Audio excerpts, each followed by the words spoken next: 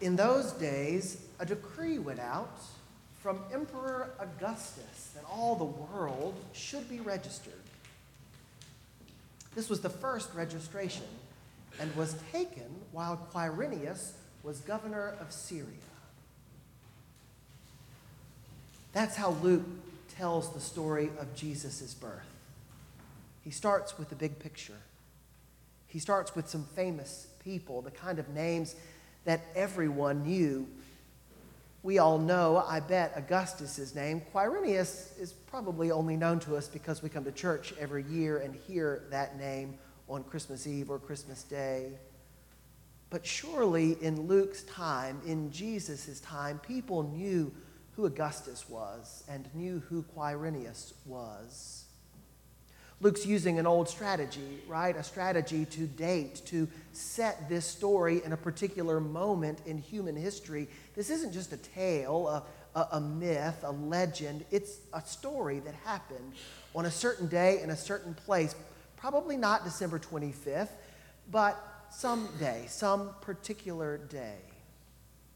And back then, if Luke were to write on the 3rd day of December or the 8th day of August, people wouldn't know what that meant. They didn't even know what year it was. Not that long ago, one of my children and I was having a discussion about what year Jesus was born, and they said 0. And I said, you think there was a year 0? It's a strategy to try to set a story in a particular moment to describe it by what was happening in the world around them. When I was in seminary, a 3rd-year seminarian, I had a field ed placement in a church just outside of Washington, D.C. And what I discovered quickly is that part of the responsibility that came with being the seminarian in that parish was to give a ride to another seminarian who was also in that parish.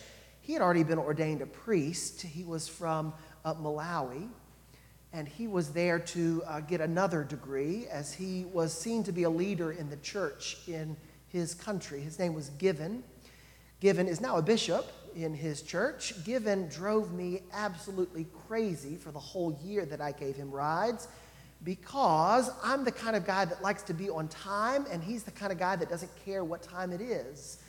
And I would sit outside his apartment waiting, knocking on his door, getting back in my car, going back and knocking on his door again and getting back in my car, kind of pulling my hair out. We'll never get there on time. But in the 30 or so minutes that we had every Sunday back and forth from where we went to school to the church in Potomac, I had a chance to get to know Given. And I remember one day I asked Given how old he was. We'd known each other for a while, and it seemed like it was about the time in our relationship that you could ask a personal question like that. But his response really surprised me. He said, I don't really know. How can you not know how old you are? He said, well, I'm not exactly sure what year I was born. It was about such and such a time. In my culture, in my community, we don't really talk about years. We talk about events. I was born a year after the great flood that came and swept away our village. That's how old he was. He was a certain number of years since that great flood. Maybe it's a famine. Maybe it's a bountiful harvest. Maybe it's the beginning of a king's reign or a notorious scandal. Sometimes authors, sometimes storytellers want to set their story using a particular image. And for some reason, Luke sets his story in terms of the rulers of his day. Augustus, the emperor. Quirinius, the governor. I wonder what Luke had in mind when he set the story that way. Last night at the 4:30 service, a fair number of children here, and I asked the children a question. Who's the most important person you have ever met? Think about that. Who's the most important person you have ever met? Usually when the preacher asks a question like that, the preacher's had a chance to think of his or her own answer. I've been wondering what my answer might be. Once, Pavarotti kissed my mother's stomach when I was inside of it. I'm not sure you could say we met. I'm not sure I'd really want to say we met. I'm not sure Pavarotti could survive the Me Too scandals that have evolved. My mother was 9 months pregnant with me. She was ushering when the Met was touring in Atlanta, and he saw her and called her back to his dressing room and kissed her stomach. My mother likes to tell that story when I'm being a loudmouth. But that's one of those legendary encounters that, in at least our family circle, kind of defines me. What about you? Who's the most important person you've met? What does it mean to be an important person? On this day, God shows up to do something really remarkable.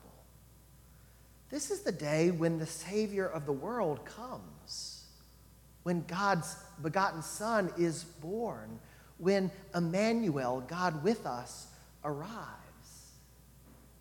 Luke begins his story by reminding us who was sitting on the throne of the Roman Empire and who was ruling in that region at the time. But pretty quickly, Luke changes his focus, doesn't he? We've got Mary and Joseph. Joseph, whom Luke tells us was the heir of David, who went to Bethlehem because he was of the family of David. Yet, what kind of king's son can't get a room at the local inn? And by the end of the story, those names feel almost unimportant. It feels more like we're hearing the story of a young couple who's just trying to make it as they bring their firstborn child into the world. The reason I asked the 430 congregation who the most important person they met had been is because when God shows up, God shares that news not with emperors or governors, but with shepherds. I've said it before, nobody really likes a shepherd. We think of shepherds like David or Jesus, the good shepherd, and we think of those as wonderful things, but shepherds didn't bathe very often, and they hung around with sheep. Their social graces were lacking, to say the least.